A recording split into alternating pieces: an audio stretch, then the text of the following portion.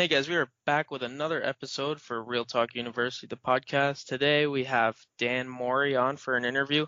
I know Dan through the Kauffman Southern Tier Incubator. He was formerly the president. He kind of got things started, broke the groundwork there.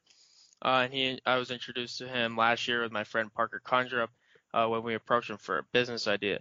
So Dan has been, a mentor, inspiration, and everything else to me.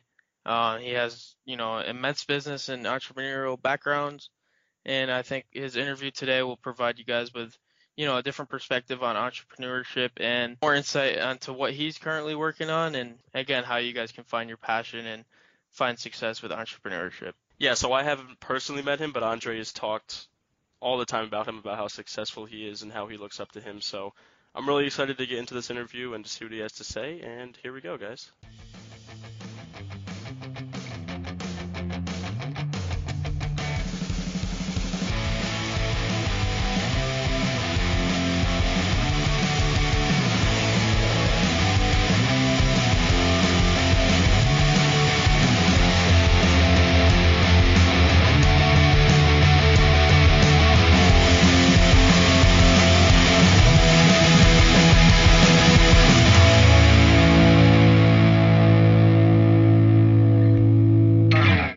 Hey, Dan, welcome to the Real Talk University podcast. We are super excited to have you on the show today. Could you just give us a brief introduction of who you are and what you're currently working on? So first off, thanks for having me. I'm pretty stoked to be here and share with your audience. I love what you guys are doing, and I'm pretty excited to see the impact that you make on the people that follow you and listen to you. So keep it up for sure. But me, in a nutshell, I'm just a pretty average guy with above average hustle. I grew up with not from any affluent background by any means. I don't have any formal education, and dropped out of community school once I realized that they were teaching me how to be a really good employee, and I wanted something different. I felt like a different path was sort of calling me in life, and that path ultimately led me to be an entrepreneur. And I've had a little bit of success at that with one pretty well-seasoned company called Employment Solutions, and a startup that I'm working on right now as we speak. I'm sure we'll get into both more of those later, but that's what I'm doing. And in addition to growing a startup and working on a more mature company, I'm also living the laptop lifestyle, and I'm sitting down here in sunny Florida, whereas it's a bit warmer than it is where you're at now. So Awesome. So we're gonna go a little more deeper into kind of, the process you took to make the transition to entrepreneurship, and also, as you mentioned, some of the companies that you've been working on and have grown. So when did you make, as we like to say, the leap of faith to becoming an entrepreneur? And if you could just kind of describe that decision and moment for us, like what was going through your head, and kind of how you got through that process. yeah, I'll tell you, I gotta believe that like I feel like my leap of faith moment was not any different than any other entrepreneur's leap of faith moment, but the reality is that's because probably every leap of faith moment is unique, and I think mine was too. For me, it wasn't really a big decision. I was working a job that I hated. I was really good at it. I was making decent money, but I just knew that it was still a job, and I knew I wanted something else, and I didn't have any opportunity for growth or really any opportunity to personally or professionally develop beyond where I was at, and I decided to quit. And honestly, entrepreneurship was not I wasn't leaping to entrepreneurship. I actually I wanted to pursue my private pilot's license and go get that. So I actually headed to Florida, ironically, about 12 years ago. And that actually didn't work out. It's a great story behind that, but for a different day. And during that process, I had actually connected with a couple friends of mine that were starting Employment Solutions, and they said that they would like me to be involved. They knew that I had a knack for business development, and certainly had a little bit of capital, and that was really it. I would like there to be some glamorous story about it, but the leap of faith moment was I truly wanted something different, and this seemed to be the right place at the right time, and I didn't think much else about it. I just saw the opportunity for what it was, and I got after it. And looking back 12 years ago, I'm damn glad I did. Yeah, for sure. So while it's definitely great for anyone out there that wants to be an entrepreneur to make that leap of faith, You have to have some kind of plan in mind. I mean, for you, it wasn't a direct route. It just kind of was a circumstantial thing, but you have to have an idea or a concept of what you want to do. So for you, how did you come up with the idea, or how did you and your friends come up with the idea for the employment solutions company?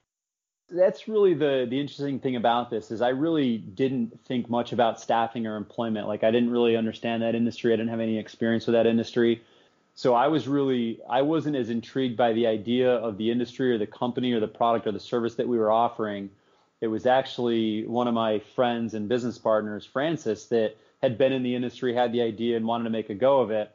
And he brought me into the industry. He gave me the overview, explained how it worked. And I'll tell you that there's three things that I saw in this industry, and there are others, but I've labeled them as the wealth principles. And the first wealth principle that actually helps you build wealth, whether it's through entrepreneurship or other, is residual income. It's the ability to do something sort of one time and get paid continually for it.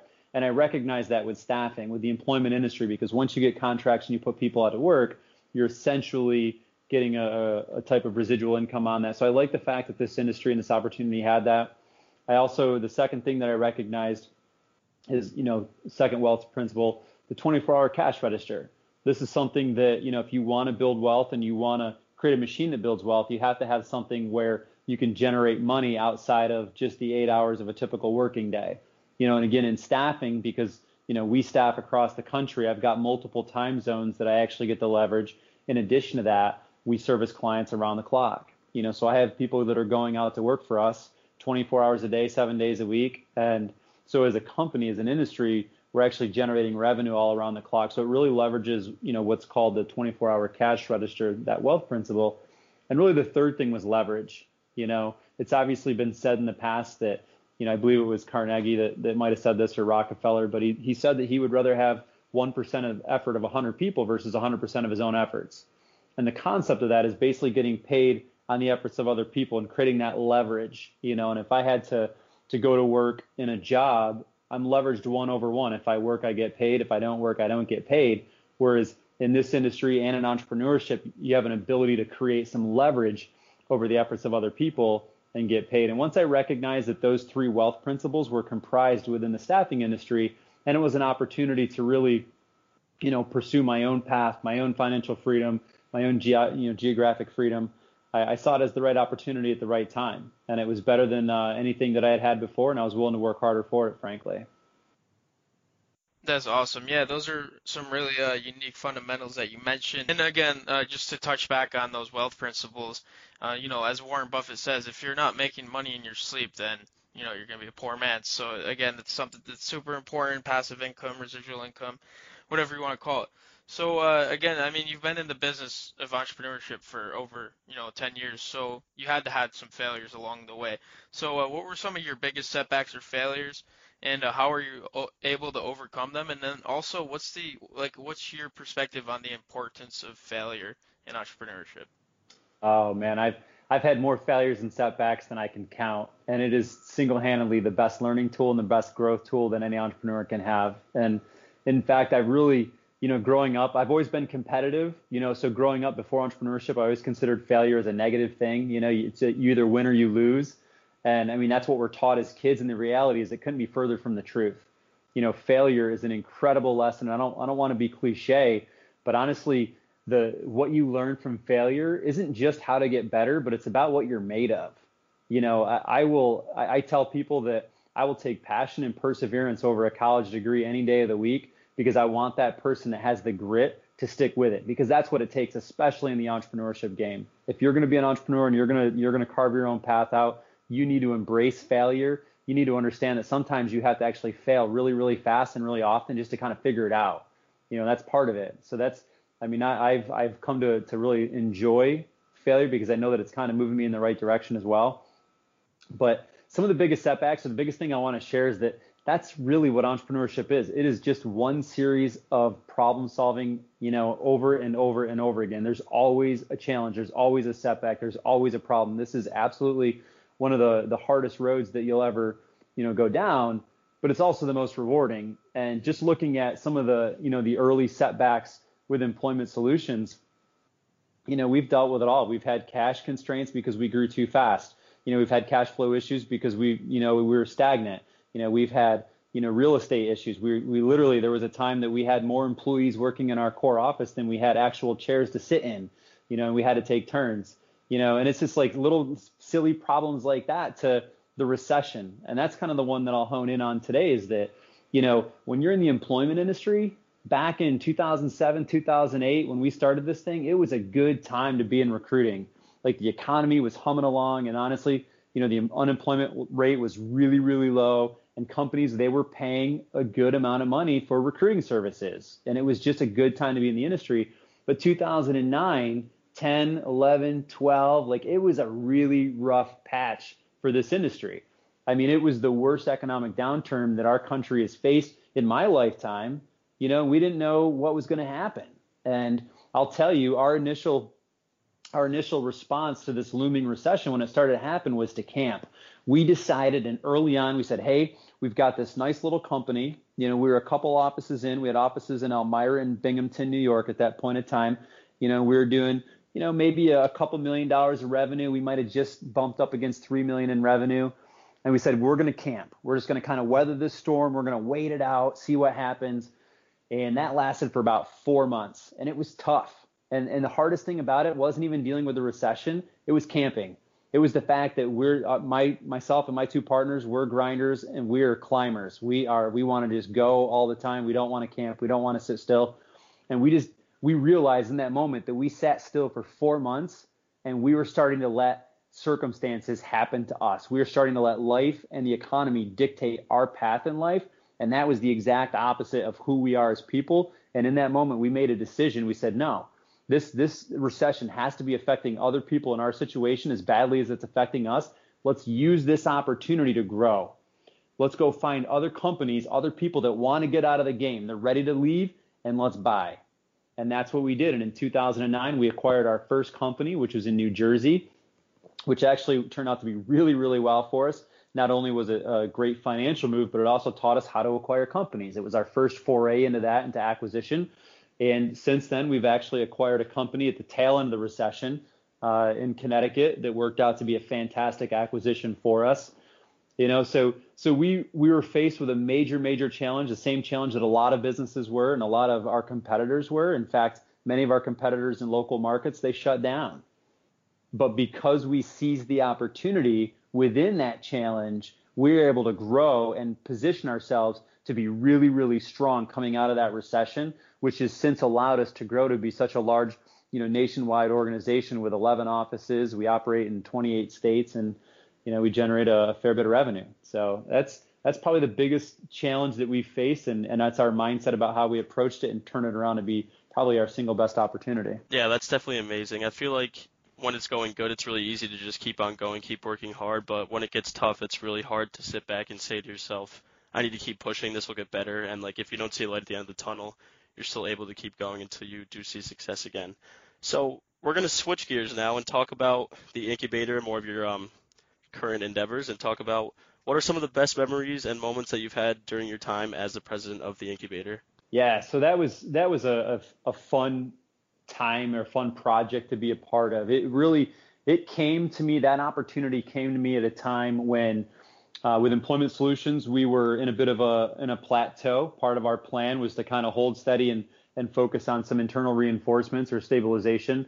And we had about a 2-year period that we knew that we would be intentionally plateaued before we went back out and started, pursuing massive expansion and acquisition again. So I was able to actually join on with Binghamton University and the Kauffman Southern Tier Incubator and really help bring the entrepreneurial touch to that program. Because before that, they had some really smart people, some really good people, hardworking people that were trying to stir up entrepreneurship there, but they didn't really have somebody that was currently doing it and had some success and, kind of in the trenches that could actually come in and inject some of that into it. So it was the right time for me, and I knew that I wanted to give back to Binghamton. It's a pretty awesome community with a lot of really good, resilient, hardworking people there. So I easily accepted the director role to kind of help get that program launched and get it kind of started in its inception phase.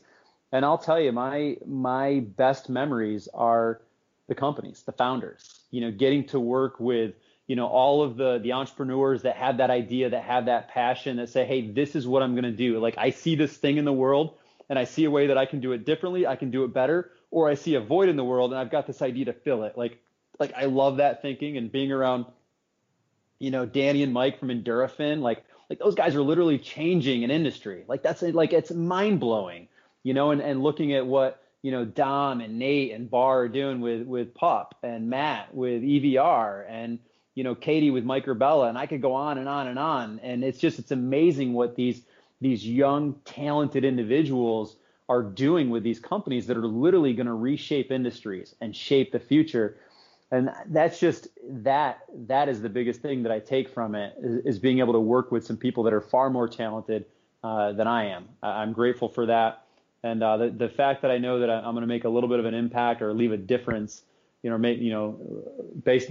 an impact in my community is pretty meaningful, because I was born and raised in the Southern Tier, and that's an area that's been kind of cast off, for a long time. And I'll tell you, watch out, because there's a renaissance going on, and that community specifically in Binghamton is on the upswing, and there's going to be some incredible companies that are birthed out of Binghamton, specifically because of the Kauffman Southern Tier Incubator. So great thing to be a part of. I couldn't be more pleased to be invited to be a part of that.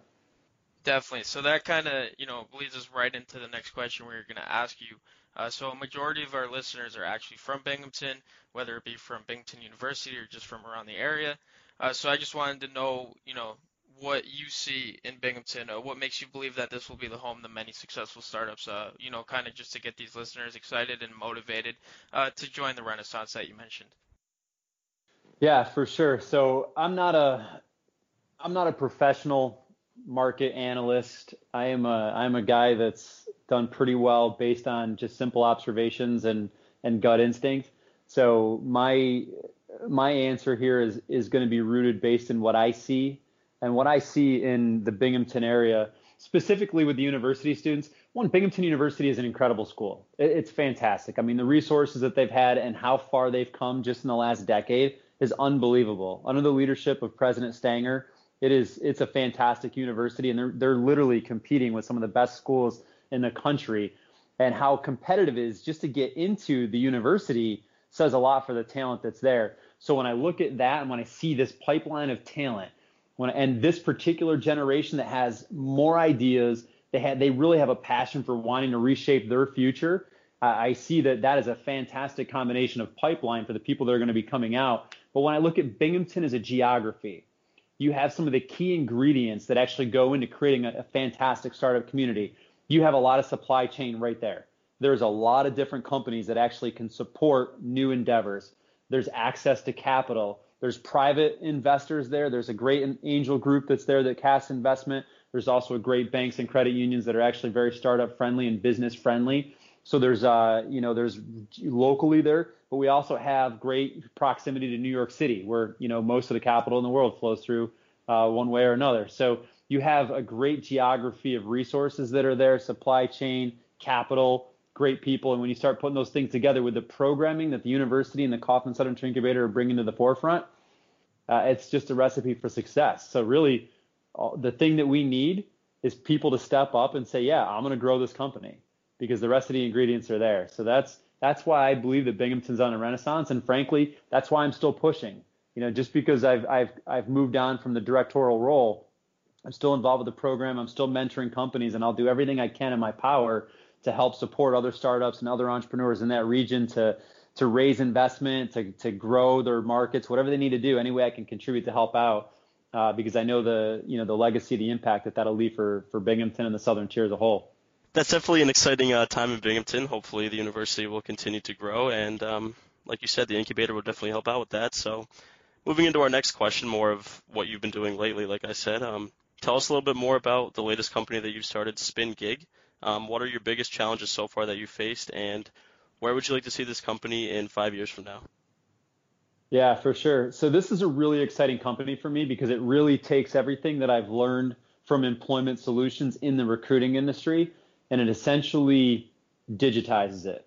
So obviously it's no secret that everything is moving towards, some form of automation, some form of, software based, some form of, the gig economy. Like all those things are starting to converge. And I've looked at this. I have a lot of, industry background with recruiting. I understand business development in that space. And I saw where this industry was going. And I decided to actually create a company that could automate a lot of the routine recruiting effort that goes into recruiting talent for a particular industry. And like any good entrepreneur knows, if you want to make a go of it, you really have to be hyper focused early on. So I settled on the hospitality industry because, frankly, it's the second largest employing industry there is behind the government, which is kind of crazy in its own right.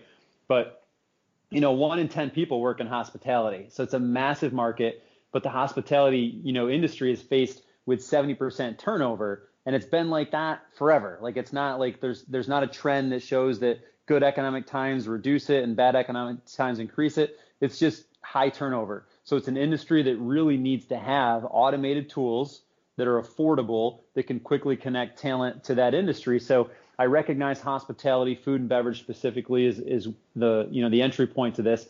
So we built a platform to do this. And the thing is, that's probably the biggest challenge. Again, startup life, it's just one problem after another, and you have to be really good at problem solving and moving past it.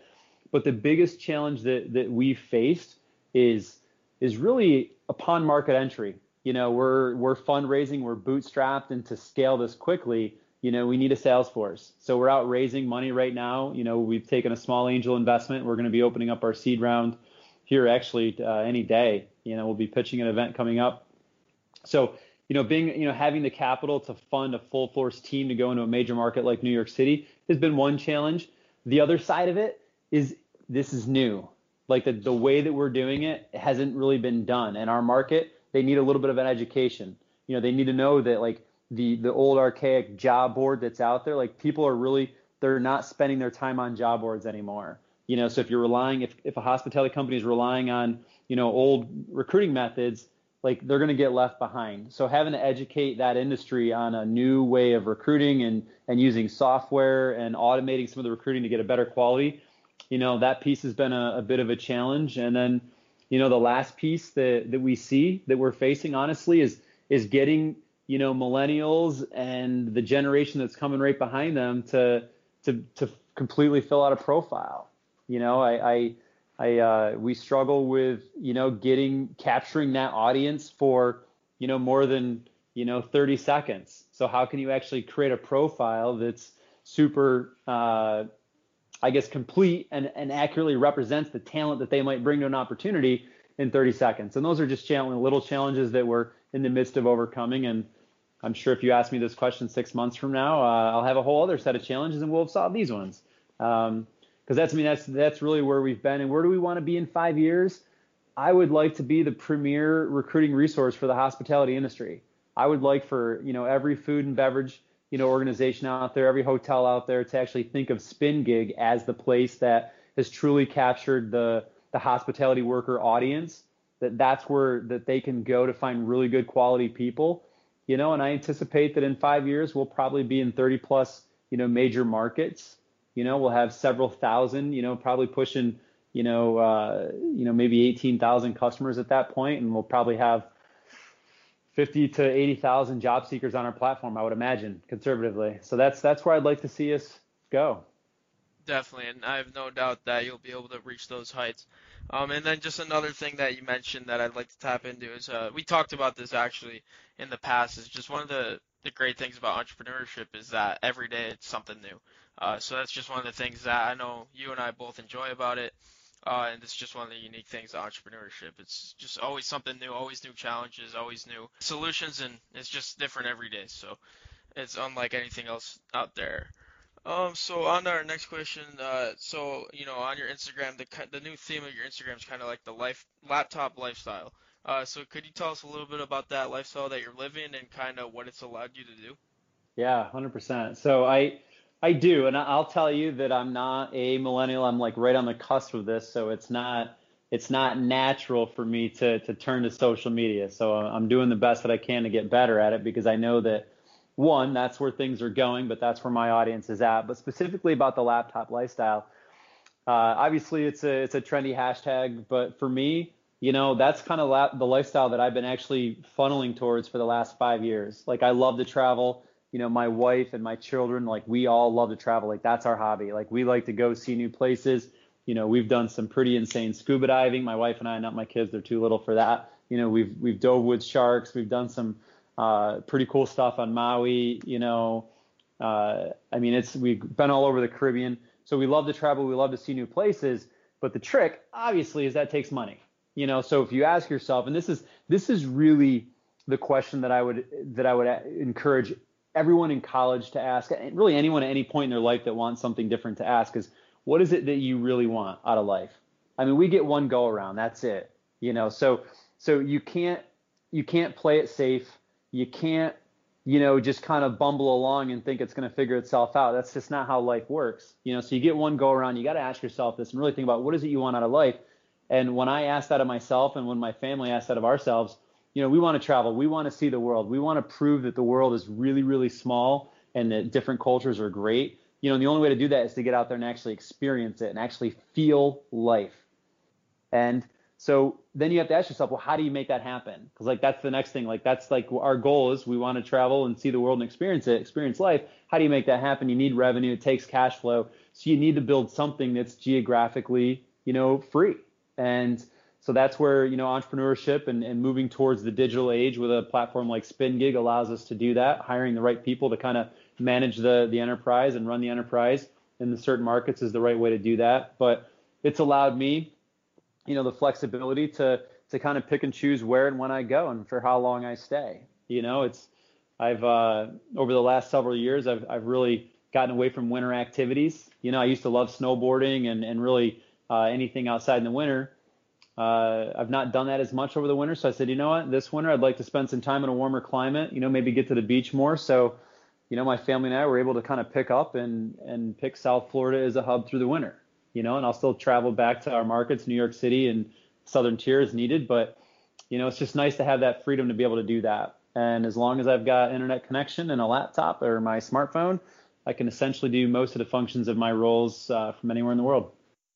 Yeah, that was definitely inspiring, because I feel like if you just go through life without any purpose, without any set goal, you're just going to wind up going through the motions and look back on it at the end of the day, at the end of your life, and say, wow, I don't really know why I was here. I don't know what I was going for. So what entrepreneur specifically inspires you?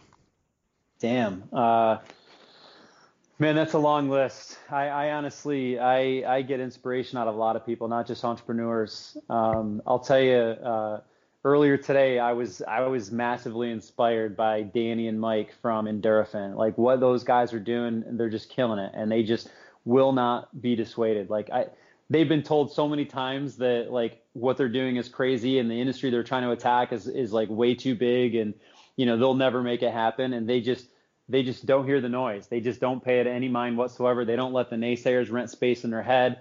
And I get inspiration out of that, and being around, Matt Gill and the way his mind thinks is like, man, I wish I had that level of talent. Like, it's amazing. But, I don't draw inspiration just from entrepreneurs. Like, I honestly find things that inspire me about just about everybody that I meet, and if I'm being honest with myself right now, I'll probably tell you that my greatest source of inspiration, as I sit today, it's my children. And it's not necessarily because they're further down the road than me, because they're not. And it's not because they've accomplished things that I, haven't, because they haven't yet. But the reason that I do everything that I do is to provide the life that I want to provide for my family. And more specifically to your question, it's to provide the future that I'd like to provide for my children. Because I know firsthand that the opportunities that I have today, they won't have when they're older. They just won't. The world moves too fast, So I need to basically put them in a position to have options, to have opportunities, but also give them, the freedom to be able to explore what they're great at, so they're not kind of steered down this one path that I think most people are just sold as we go through grade school. So that's my biggest inspiration, my biggest motivation to keep driving and do what I do, is to give my kids the future that I want them to have. And have the options that they want to live whatever life they want to live, because I've been fortunate enough to do that with mine. So one of the major themes about our podcast, Dan, is discovering your passion. So for people in our position, like Christian and I here, like we're in college, we're me and him both are 18. So the major thing for us is just kind of trying to find our purpose or our passion. So what advice would you give to our listeners and Christian and I here to help us discover our passions?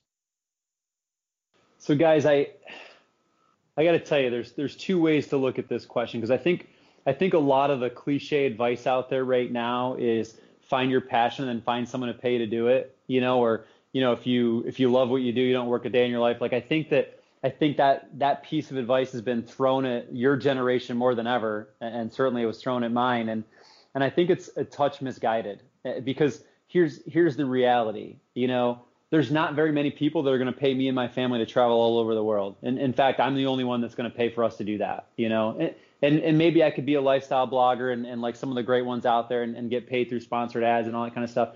But, frankly, that's not my talent. I don't have the passion to grow a social audience. I'm not talented there. So I think there's two ways that you can look at that question. It's, how do you find a passion that you could turn into a business? Or if you can't, how do you create a business that can actually help you achieve your passion? And that's the path that I took. I want to be clear on that. And I think there's people that absolutely can get paid and grow a business around their passion. I mentioned that, Danny and Mike, they're really passionate about sports nutrition and about fitness. Like, that's kind of who they are as people. So they love what they're doing. And I think that that's great. I'll tell you that, like, I'm passionate about the recruiting industry because I like helping people, but there's other things, like I like travel more than recruiting. Does that make sense? So for me, I took a look at it and said, hey, what do I like to do? Like, what makes me happy? Like, where do I find myself the happiest? What is it like, if I could do anything right now, what would I do? And just asking myself those questions over and over again, it all came back to experiencing life. Like, I like to experience stuff. Someone's like, hey, fly a plane. Yeah, I want to do that. Ride a mechanical bull. I'd like to do that too. So whatever the things are I want to do, I go do those things because that's where I get enjoyment. That's kind of the passion for my life, is to do that.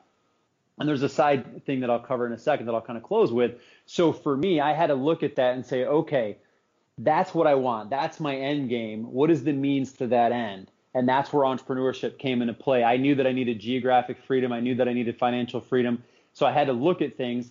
So understanding that that's what I needed to get to my passion of travel and experiencing the world and just kind of living the life that I want, I had to seek the opportunity or be open to the opportunity that was available to me. And at the time, 12 years ago, it was the staffing industry. I didn't go looking for staffing. I didn't say, hey, this is the industry that I want. This is what I'm passionate about at the time.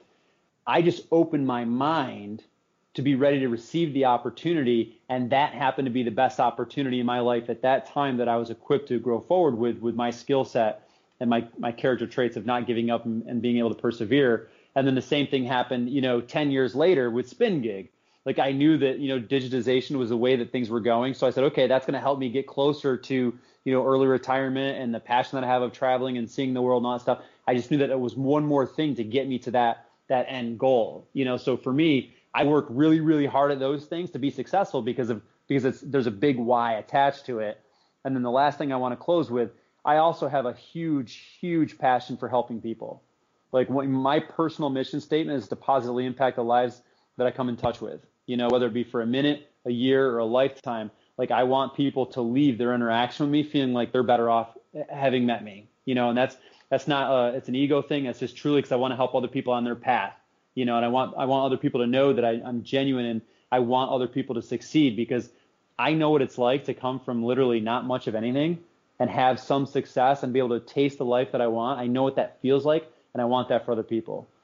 So I love the ability to be able to help other people through my businesses, but also through mentoring, through networking, and just kind of helping other people get what they want, and also just giving back, donating time and money to causes that I believe in that can help other people out in a major way, and all of those things that I'm passionate about like that are fueled through business endeavors. So to kind of wrap that up, I would just encourage you, don't start evaluating businesses saying, which business am I passionate about? Just ask yourself, like, what makes you happy? Like, what generally, if you could do anything in the world right now, what would it be? Where would you be at? And that's probably a good place to start looking. But we're just going to conclude with one final question. have you take a little trip down memory lane here for us. What advice would you give to your 18-year-old self going forward, looking into the world, into the adult world? Just in general, what advice would you give yourself? Yeah. So, I'll tell you this. The first thing that I would say is get at it. Like, don't compare yourself to other people, because you will always find someone that is better, faster, smarter, has a better opportunity than you. Like, and if you let that comparison hold you back, you will absolutely end up at the end of your life with a lot of regret and a lot of what ifs. And don't do that, because I did that. Honestly, I'll tell you guys, I screwed around. I just drifted for 10 years. When I graduated high school and I bounced around, community college and dropped out of that, and went from a couple dead end jobs to like I literally drifted for like 10 years. And I'm not saying I didn't do anything meaningful. I did some cool stuff. I did some cool travels, and I touched on it. But professionally speaking, I honestly squandered 10 years of my life. It wasn't until I was in my late 20s that I recognized employment solutions as the opportunity for me that would later be, become my calling to be an entrepreneur and help other people. So I literally squandered 10 years. And if I was to sit down with my 18-year-old self, I would say, don't do that. Like, literally bet on yourself. You're the best investment and the best bet that you can make in this world. And you need to get at finding out what you want in this world and what you want out of this life, and push yourself, because you are far more capable and far better and far more competent and talented than you even believe yourself to be. So get at it. Don't listen to the naysayers. You're going to be turning your back on everything that is common sense and is conventional wisdom, because frankly, you're a 2%er. You're unlike 98% of the people that are out there that are just going to follow the path. And you know what? That's not you. So stop comparing yourself to them and get at it, and do not be dissuaded, and do not let up until you feel like you're at where you want to be. And that's what I tell my 18-year-old self, and hopefully he'd listen. That's great. Yeah, you guys heard it firsthand from Dan Mori. You guys have also heard it from Christian and I, these past few episodes. Just get at it, avoid the crowd, do your own thing, find your passion, etc. So that was a great answer there, Dan. So that's it for the questions from us. One thing we like to do to wrap up the episode is just for you to kind of share with the audience how they can find you, whether it be like social media platforms, emails, whatever. And then, yeah, I hope to see you around Binghamton at the incubator. And, just to stay in contact with you. You've been a great mentor to me. Hopefully Christian could get to know you a little bit more if he hasn't already through this interview. But yeah, if you could just share with us a few outlets that our listeners could reach you at. Yeah, 100%. I'm going to funnel everybody one way, and that's to Instagram right now. That's what I'm really paying the most attention to. So just follow me, DT Mori, and if you got a question for me, just DM me, and I'm happy to help. I'm happy to any entrepreneur, anyone that's just thinking about entrepreneurship or business in general has a question, just hit me up. I'm an open book. I'm happy to share all the good and the bad of my journey, and hopefully I can help other people learn from my mistakes and help you get better on yours. And yeah, Christian, Andre, thank you so much for having me on this, and anything that I can do to help you guys out with your podcast, with your app development, whatever it is, like, I got you. Just let me know.